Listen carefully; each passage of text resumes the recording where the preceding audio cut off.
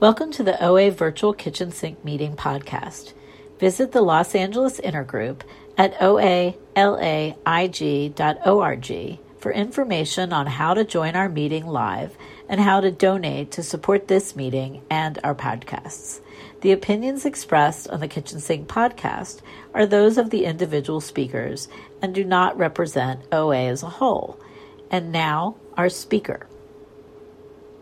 John Kiernan, recovered compulsive overeater, and very happy to be here. I don't think I've been on the Kitchen Sink virtual meeting. I've been on the one that's live with real people. But anyway, it's not that you guys aren't real people. You know what I mean. Anyway, it's really a lot of fun. This was my home meeting, or I had two, Serenity Sunday and Kitchen Sink, and I've been here for many years. And it's so nice to see people like Tony and on some of the other meetings where people haven't seen for a while, to be able to see them again. It's really nice because a lot of us spend a lot of time in LA and then go, this is just way too expensive. We go to the Wens because, it costs, a $4 million doghouse here on the West Side. But it's nice to see people that I know are still working their program and hopefully are be able to take this diaspora out. I remember before I could get into it, my real home meeting when I lived on the East Coast was in Darien, Connecticut. And it was such a strong meeting. And years later, I found out it was started by a woman who had been at Serenity Sunday for many years and had moved to Darien. So it's like the loop is just amazing how things like that work. So one of the great lines I heard when I came to OA in LA the first time is the line, "It's not about the food unless it's about the food. And then it's all about the food until it's not about the food." I just love that because it talks about first things first, We have so much more to do after the food is down, but the food has to be down first, just like AA. People don't sit there and drink and work the steps. I really wish it would work that way. There may be an isolated person here or there, but, and the trouble with that isolated person is when they say, well, I worked the steps and then I got abstinent, is that there's hundreds of people out there trying to get that lottery ticket where for the rest of us, we had to find a way to put the food down. That's just the way it is. I'm going to keep my foodalog really short because it's really dull, and a lot of the people who are regulars here know it already. I came from a household of two different alcoholics who split up, and I went between the frying pan and the fire pretty much my whole early life. And the only reason I bring that up is that when you're a kid, you watch what your parents do and you imitate them. And one of the things my parents would do is anytime they got upset, they would look around and go, I need a ... I need a drink. I need a pill. I need a cigarette. I need a this. And the subconscious message that gets into you is, oh, if I don't like how I'm feeling in here, there's something out there I can put into here that will make it better. And for me, at a very early age, growing up in real insanity was food.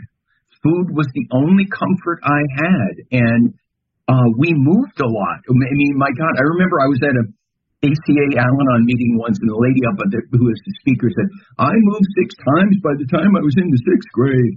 And I said, I think I actually moved 6 times in the 6th grade. And I wasn't joking about that. But as a result, you don't make friends. You don't hold on to friends. Why bother? You're going to keep moving. And the only 2 friends I had were salt and sweet. And I would go back and forth between them because I could, believe it or not, I could actually OD on sweet, but then I go to salt for a while and then that clears the palate and then back to the sweet. And I look back at this now, and some of you don't know, haven't seen me for a while. I changed careers about 5 years ago, and I went back to school and became a drug and alcohol counselor. And I learned a lot more about psychology. And, what I dealt with at an early age was trauma. It really, I can look at it now, it is absolutely textbook trauma.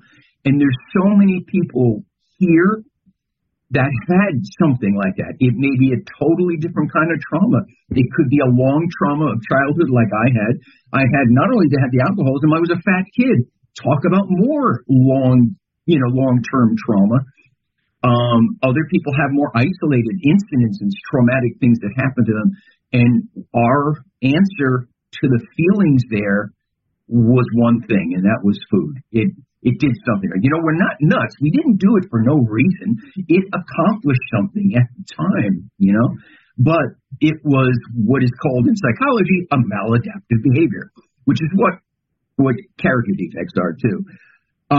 Anyway, I'm going to go really fast. I was a fat kid. It was brutal. I got so taunted. I got beaten up being a fat kid. And went all the way through school, went through high school. I didn't date. I didn't go to the prom, any of that stuff. Hung out with all the misfits. And at the end of high school, I found alcohol. And now it's a different story for a different program, except how it links in here is a couple of ways. First of all, I found it. I was never going to do that because I'm a really smart guy, and I hear about my alcoholic parents. I read up. I understand. I'm never going to be them. And yet, I'm a real fat kid who's, high school age, full of hormones, wants to meet the opposite sex, is terribly, terribly shy. And I found this magic elixir available in liquor stores that makes me turn into James Bond. I am just smooth and suave and can talk. And I went very quickly 0 to 60 on that because, I was a setup for it to begin with. The reason I bring that up mostly is that it was the first time in my life I was able to lose weight. I always joked that I essentially swapped sugar for the liquid variety because it's a derivation of that. And I lost weight and got to a normal weight for about 10 seconds. I had my first relationship and things like that. But I also want to look back and talk about how I lost that weight. I lost that weight in a really crazy way. I would not eat for a week at a time, And then I'd binge one night, and then I'd go back to not eating for a week at a time, and then I'd binge one night. Well, if you're a 19-year-old boy with the metabolism of, like a hummingbird, you will lose weight. It's not particularly healthy and everything. But in looking back, I also realized something is that I knew at some level there was no dimmer switch. It was off and on. That's all I knew, and the only way I could be at a normal weight was to keep that off as long as I possibly could until it came on again. In electronics, that's called a duty cycle. So my duty cycle was the only way I could keep any weight off. Had a relationship that went along for a short time, and then alcohol took over, as it usually does. Dancing with the gorilla. I stopped when the gorilla wants to stop. So went 0 to 60 with that, and then of course my food came back too. I started then eating and got up to what was I think my highest weight ever right before I got sober. And I always joke, I said I was fat, then I was a drunk, and then I was a fat drunk. That was my thing. So I found my first 12-step program. I joked about this the other day. I said I started my first 12-step program during the Carter administration. Okay, just to give you an idea how old I'm getting. I came to AA and I fought AA so much because I was not going to be part of some religious program. And I remember I argued with a guy one day. I'm putting away chairs at the end of a meeting. I knew I desperately needed this, but I was fighting it so much because of essentially prejudice. I like to think I wasn't prejudiced against race or religion or sexual orientation. But boy, was I prejudiced about the concept of religion. I had an idea of what that meant when it's not what it meant at all here, right?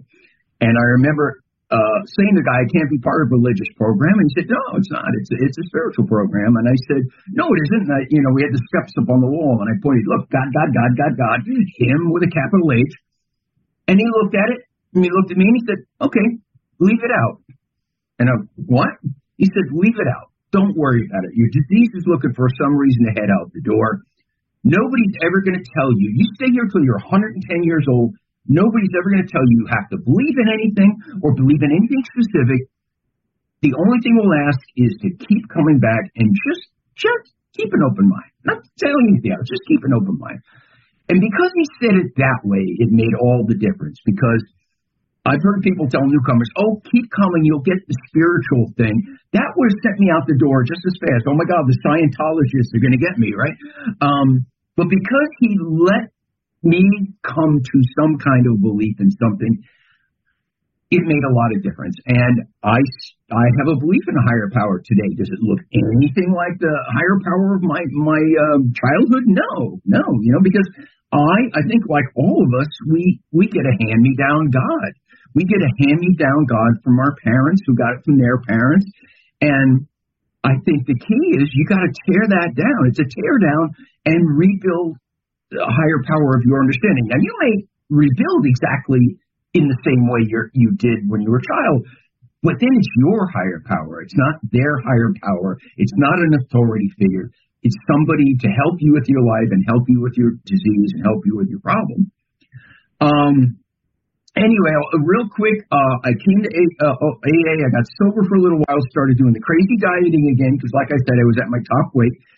And then I went out with alcohol because I was trying to do too many things at once. And I came back, and for hopefully the last time, I joked last year I have a AA medallion. I get one every year, and it's got a Roman numeral in it. And so last year I was 40 years sober, and I looked at it, and the medallion had in Roman numerals. The trouble is it said XL, and I'm like, oh my God, extra large. Compulsive eaters don't want anything that says XL. But anyway, for what I hope was the last time I came back, but by then I'd heard about OA, because you come to one program, you hear about all the others you need, and all of a sudden the light bulb went off. I got this, God gifted me with this wonderful brain, real high IQ, absolutely useless with my diseases. Absolutely, in fact, it almost worse to have, they say nobody's too dumb to get this program. A lot of people too smart. And it all of a sudden made sense why I could be so functional in so many other areas except this. And so I came to OA. I fell in love with it. Got a sponsor, was doing everything. And I always tell this story. I've had it every iteration of this disease, whether I've been a compulsive eater, I've been bulimic, I've been an exercise bulimic. And for this one time when I came to OA, I became anorexic. And here's the story. When you've been fat your whole life, the concept of goal weight, it's like, angels are singing, and I had a number that I wanted to get to, and I got to that number, and nothing changed. I didn't like myself anymore. I wasn't any more confident. I just got to that number. So genius I am, I go, oh, well, that must not be the right number. So I lose another 10 pounds, and nothing's changed, Women aren't grabbing at me as I walk by the street or whatever crazy stuff I was thinking. So I just said, oh, I'll lose another 10 pounds. And so for this one time, I actually got anorexic, and people were looking at me in meetings and going, are you okay, John? Because this was like the height of the AIDS crisis. This was not a good time to be skinny. And so I tell people that because I had to do that. I know my personality. I had to do that so I could see what I heard in these rooms but never believed, and that's that there's no number on a scale that's going to get me to like myself. No number that's going to make me feel confident or secure. It's such an inside job, and I could see that. So anyway, let me zoom forward. I did well for a while. I moved to LA. My program fell apart. It was miserable, and especially when you know how it should be. I was so slipping, and I call it a relapse cycle. A week on, a week off, 2 weeks on, 2 weeks off, and I just remember the baffling demoralization. I had a sponsor. I was a sponsor. I was going to meetings. 4 or 5 meetings a week. I was a secretary at Artists in Abstinence meeting, which I shouldn't have been. I was sponsoring, which I shouldn't have been. And I'm a delegate for Intergroup, right? All of these things. And in fact, Tony was the chair then. Anyway, I'm going to these meetings, and I leave Artists in Abstinence after having been secretary, and I stop at the donut shop on the way home. And I'm sitting there going, I leave going, what the hell am I doing? I'm not sentenced to OA. If I don't want to be here, I don't have to be here. And that was that pitiful, demoralization. And it came a long time to get what it was really all about. I had never really taken the first step. I'm a really good student. You give me the syllabus, tell me what I'm supposed to do. I'm going to parrot it back to you. I was told I'm powerless, so I would get up and go, I'm powerless. And then I'd go eat. And then I'd come back to a meeting and go, I'm powerless. And then I'd go eat again. And I'm powerless. Well, how powerless did I really think I was? Was I saying, oh, the hell with OA, I'm leaving, this doesn't work? No. What I was saying in the back of my mind, not even consciously, was when I'm done, I will come back and I will get abstinent again. Where's the powerlessness in that, right? And the thing was, I had a very good logical reason for thinking that way, and that's that I had all the empirical evidence that I was powerful over the food. Because if you've ever broken your abstinence and then tried to get it back, I knew that if I broke my abstinence, when I came back, I could grind that train to a halt again. I might have to go to 90 meetings in 90 days. I might have to do all kinds of writing, get a new sponsor, but eventually the food would be down. The trouble was, as soon as it was down, the clock was going on when I was going out again, because I didn't understand that I was powerful over the food in the small picture. But when I pulled that camera back and took the wide establishing shot in, I was not abstinent. I was on a multi-year in and out cycle. And I had deluded myself into believing that those ins were abstinence, and they just weren't, okay? And what I know now is, here's the difference for me. I could go run for 500 yards and then sit down for a while, and then get up and run another 500 yards and sit down. And I could do that for 26.2 miles, which is essentially what I was doing. That versus running a marathon, meaning I was taking care of everything life had to throw at me. A lot of shitty stuff happened, and I didn't eat over it. And that's where the growth comes. I would constantly bail into the food. It was the pressure valve. And I didn't grow. And it wasn't until I got the food down and kept it down that things started to change, I always like to talk about the food. For me, I use the metaphor, the food is like the world's best salesman. If you think about a salesman who, they're likable and you got 5 minutes left. Thanks. I love the fact you got a counter up on that. It makes it a lot easier. But you think of the food as the world's best salesman. If you know a salesman, they're likable, right? They're suave and they like their product, which in this case is the food, and they know you like the product, which is the food. And they're trying to make the sale to get me to go eat all the time. And the thing is, a couple of things. First of all, that salesman's there 24/7 trying to make the sale.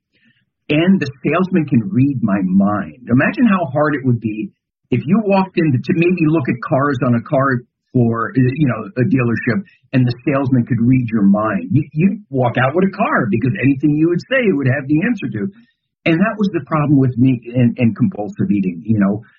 I had an answer for every reason I shouldn't, right? And the really evil thing about this disease, I always say this, is if that salesman makes the sale and I end up going out and eating, he then puts his arm around me and says, oh, and by the way, this was your idea.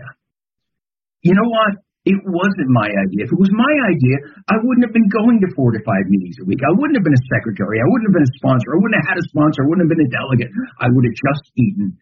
But that's the trouble with addiction. In that moment of impulse, it convinces you it's your idea, And that was the thing it took me so long to see. I also had to grow up. That was part of my problem, too. I went to another program for a while, and they had a very rigid food plan. And they used to say, we eat 3 meals a day, nothing in between except diet soda, sugar-free gum, whatever it is. And that worked for a while for me. But the trouble was, it became an authority figure. The program became an authority figure. The food plan became an authority figure. And I'm an oppositional personality. And so it worked until it didn't work. And I came back to OA, And there was a great guy, any of you LA people remember, I think he's still around. I don't think he doesn't go to meetings anymore, but Ray from the Valley. Ray, I think, has over 50 years now. Ray would get up and he would say, here's my abstinence. My abstinence is I eat whatever I want, whenever I want, as much as I want, if I'm willing to pay the price. And today I am not willing to pay the price. So I eat 3 weighed and measured meals, nothing in between except diet soda. And he says the exact same thing at that program. The difference is Ray is working Ray's food plan. Ray is working his program. He's taking ownership of the abstinence. And that is so important. You know, as a sponsor, I don't have very many real hard and fast directions. The one I do have is you can't use the word can't when it comes to food. I can't eat sugar. I can't eat pizza. I can't. Sure you can. This is America. You go down to Costco, get a 55-gallon drum of anything you want, right? It has to become, I'm choosing not to do this because I don't like the person I become. I don't like what happens in general. And it took me so long to get that, you know. I know now, I'll make it really quick. I got the idea of powerlessness. I finally got the idea of sanity, you know. I got really annoyed when I heard the word insane because I'm so functional. Most of us are way overachievers everywhere else. But what I finally got it one day. There was a definition of insanity that hit it. It said, a state of mind that prevents normal perception. Now, if you think about what makes up sanity, a good majority of sanity is decisions, right? We make thousands and thousands of decisions constantly. Well, I'm going to get up. What am I going to have for breakfast? What am I going to wear? And we do these really well in all areas except one or two in my case. And that has to do with the food. And the thing is, I got this great decision maker up here on my neck, and it makes really good decisions, and it's really good computer. The trouble is, when it comes to the food, I have a disease that corrupts the data that's coming in. And as a result, I am absolutely sure a perfectly logical thing is to put a glass of whiskey into a glass of milk, and it'll be okay for me to drink, right? And we always laugh at that, but probably that person did too the next day. How many times did we say, what the hell was I thinking last night, right? And so I had to get that, and I also had to get the concept of being willing to ask for help and turn it over and you know, get some help. And I had so much trouble with the phrase turn it over because I couldn't grasp that. And then the AA 12 and 12, I was reading something that talked about a door or a gate. And to me now, turn it over is about opening the gate and removing the blockage of self-will. And to me, that is it. I stopped swimming upstream. Okay.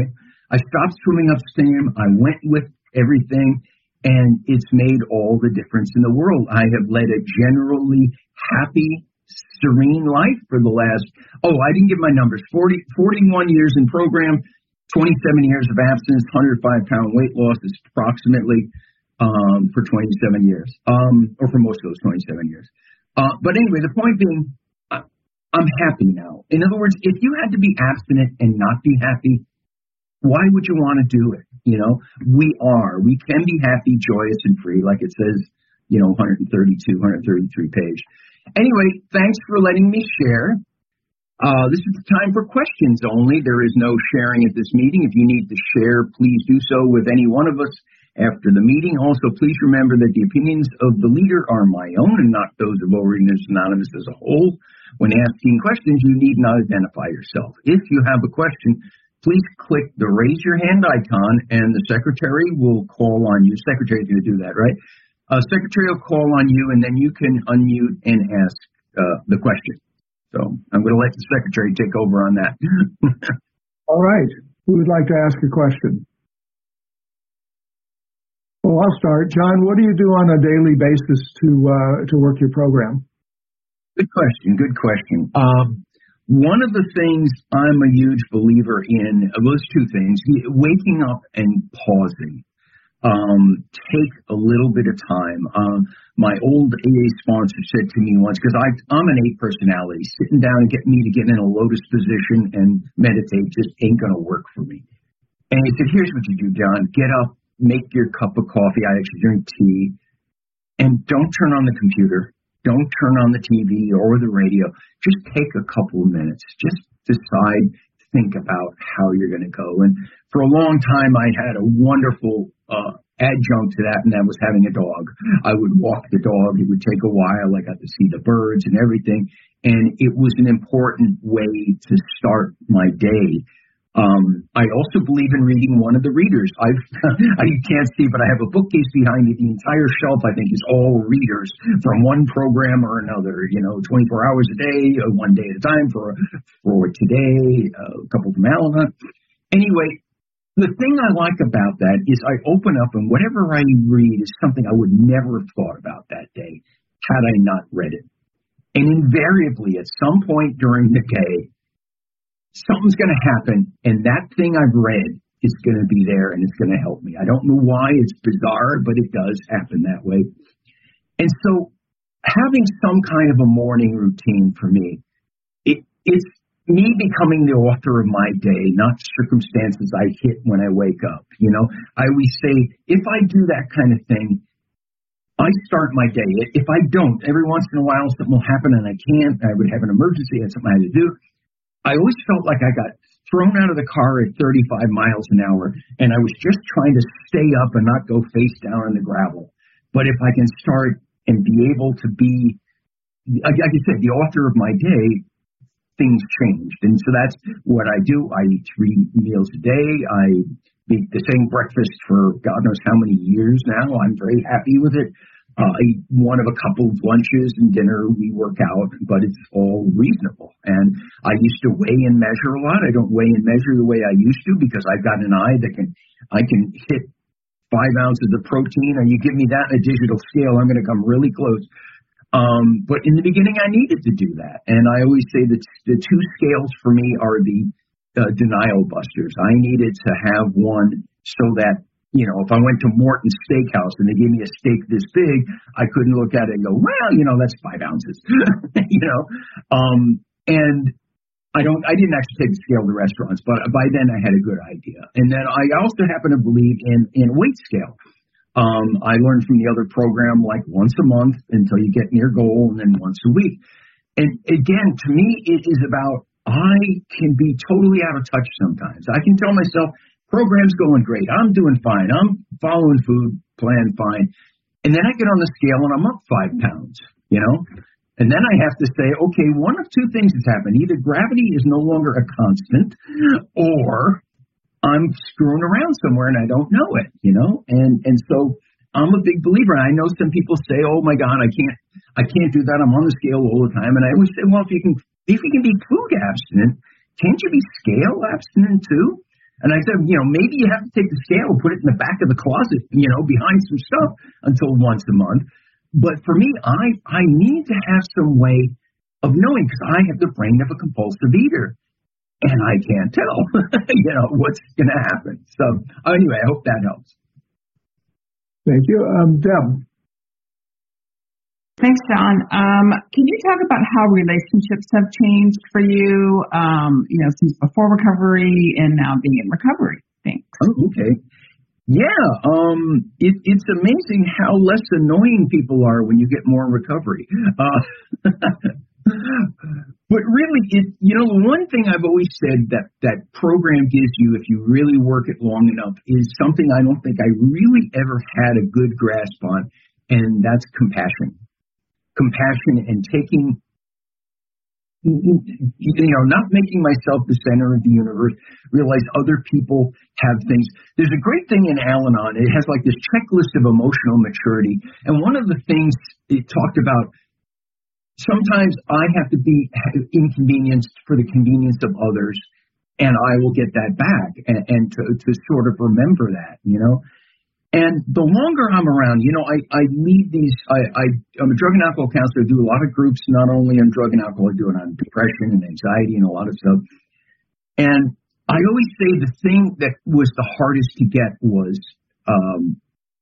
in my business, they'll say self-love. That always just, again, I have the trifecta of cynicism. I'm an alcoholic New Yorker comedian. And you put those together, and I hear a word like self-love, and I want to roll my eyes. But self-acceptance works for me. Self-acceptance, accepting that I am a human being and I'm going to screw up no matter how much I don't want to.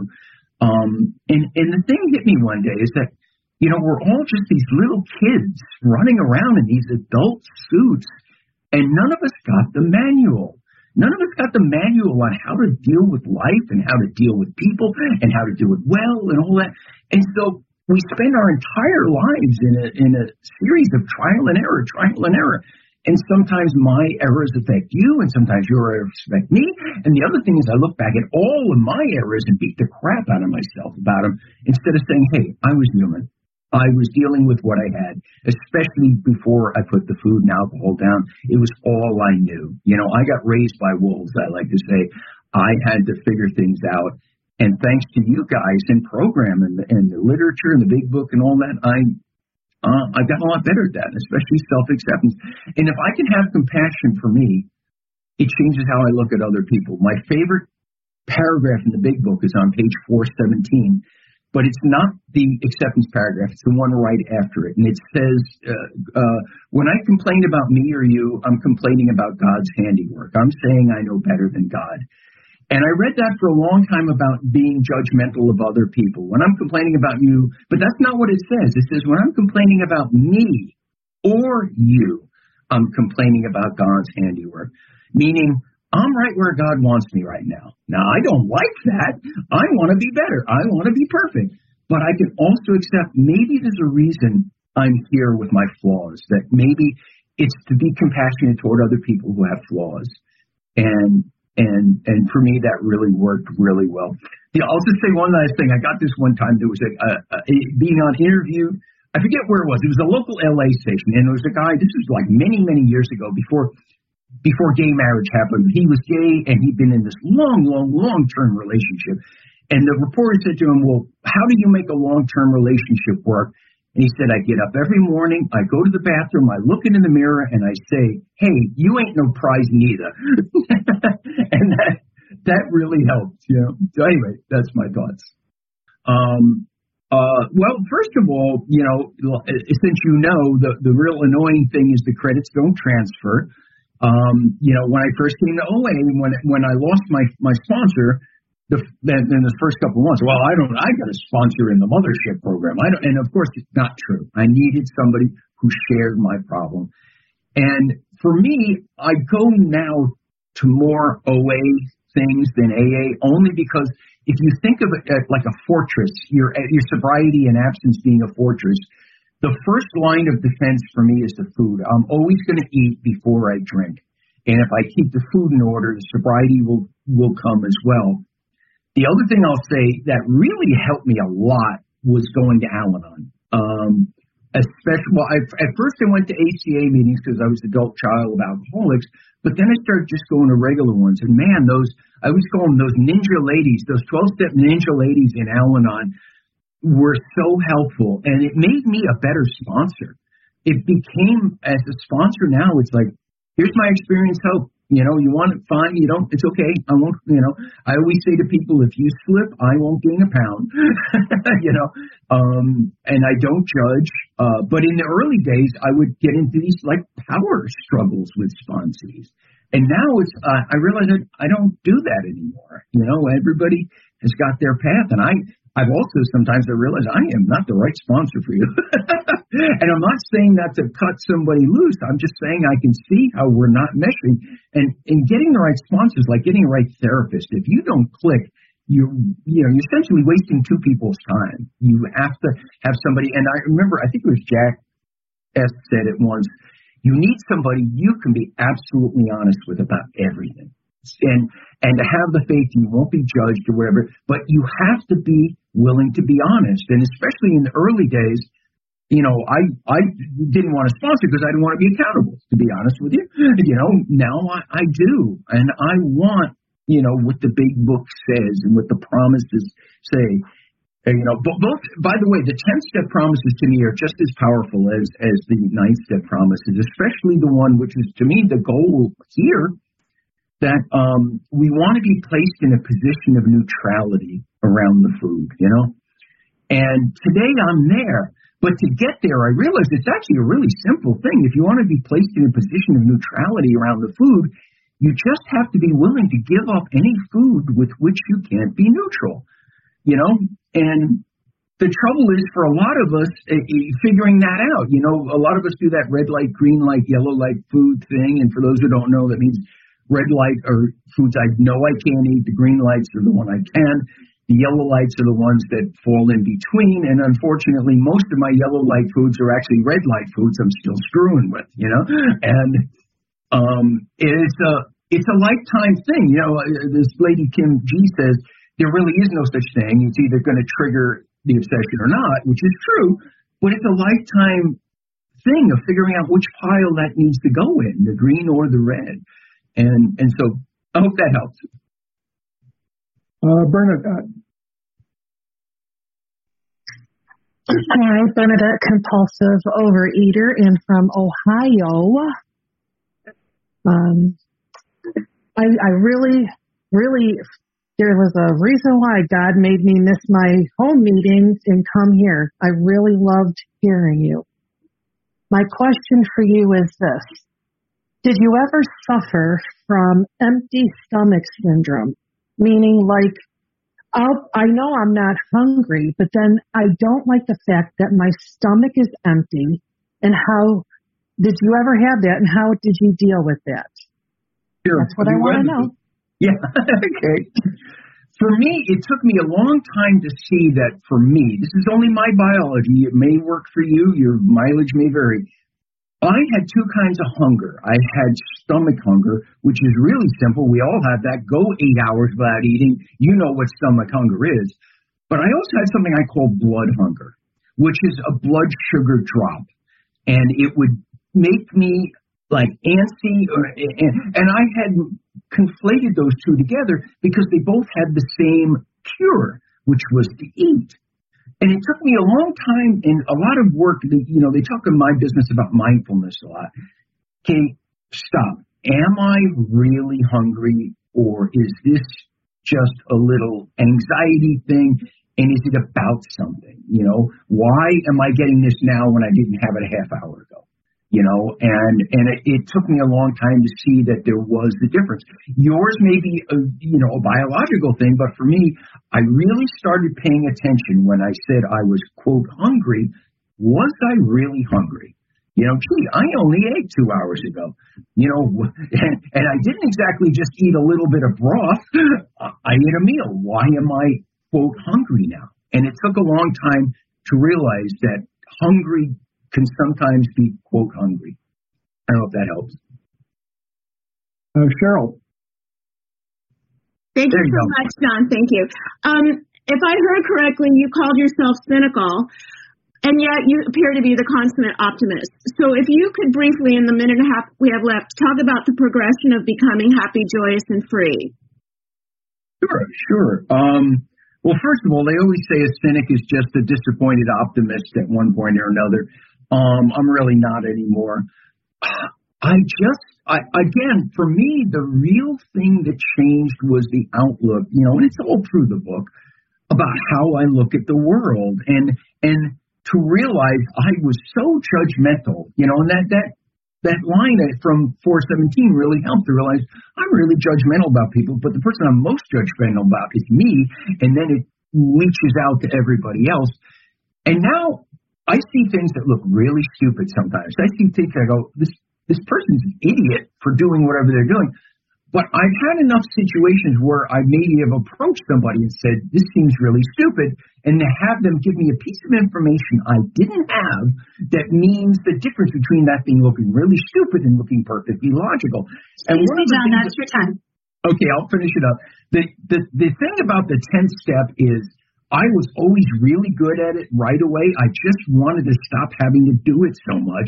And the longer you work and the more time you have to spend making 10-step amends, the more you wait a minute and go, okay, Al-Anon has a line. I'll finish up. Something like, and maybe somebody from Al-Anon can do it, but is it helpful? Is it kind? Is what I'm going to say be of help? And I found a lot about, somebody said it once, the key to recovery for me is not just the food going in my mouth, but the words coming out. So anyway, Thanks for letting me share.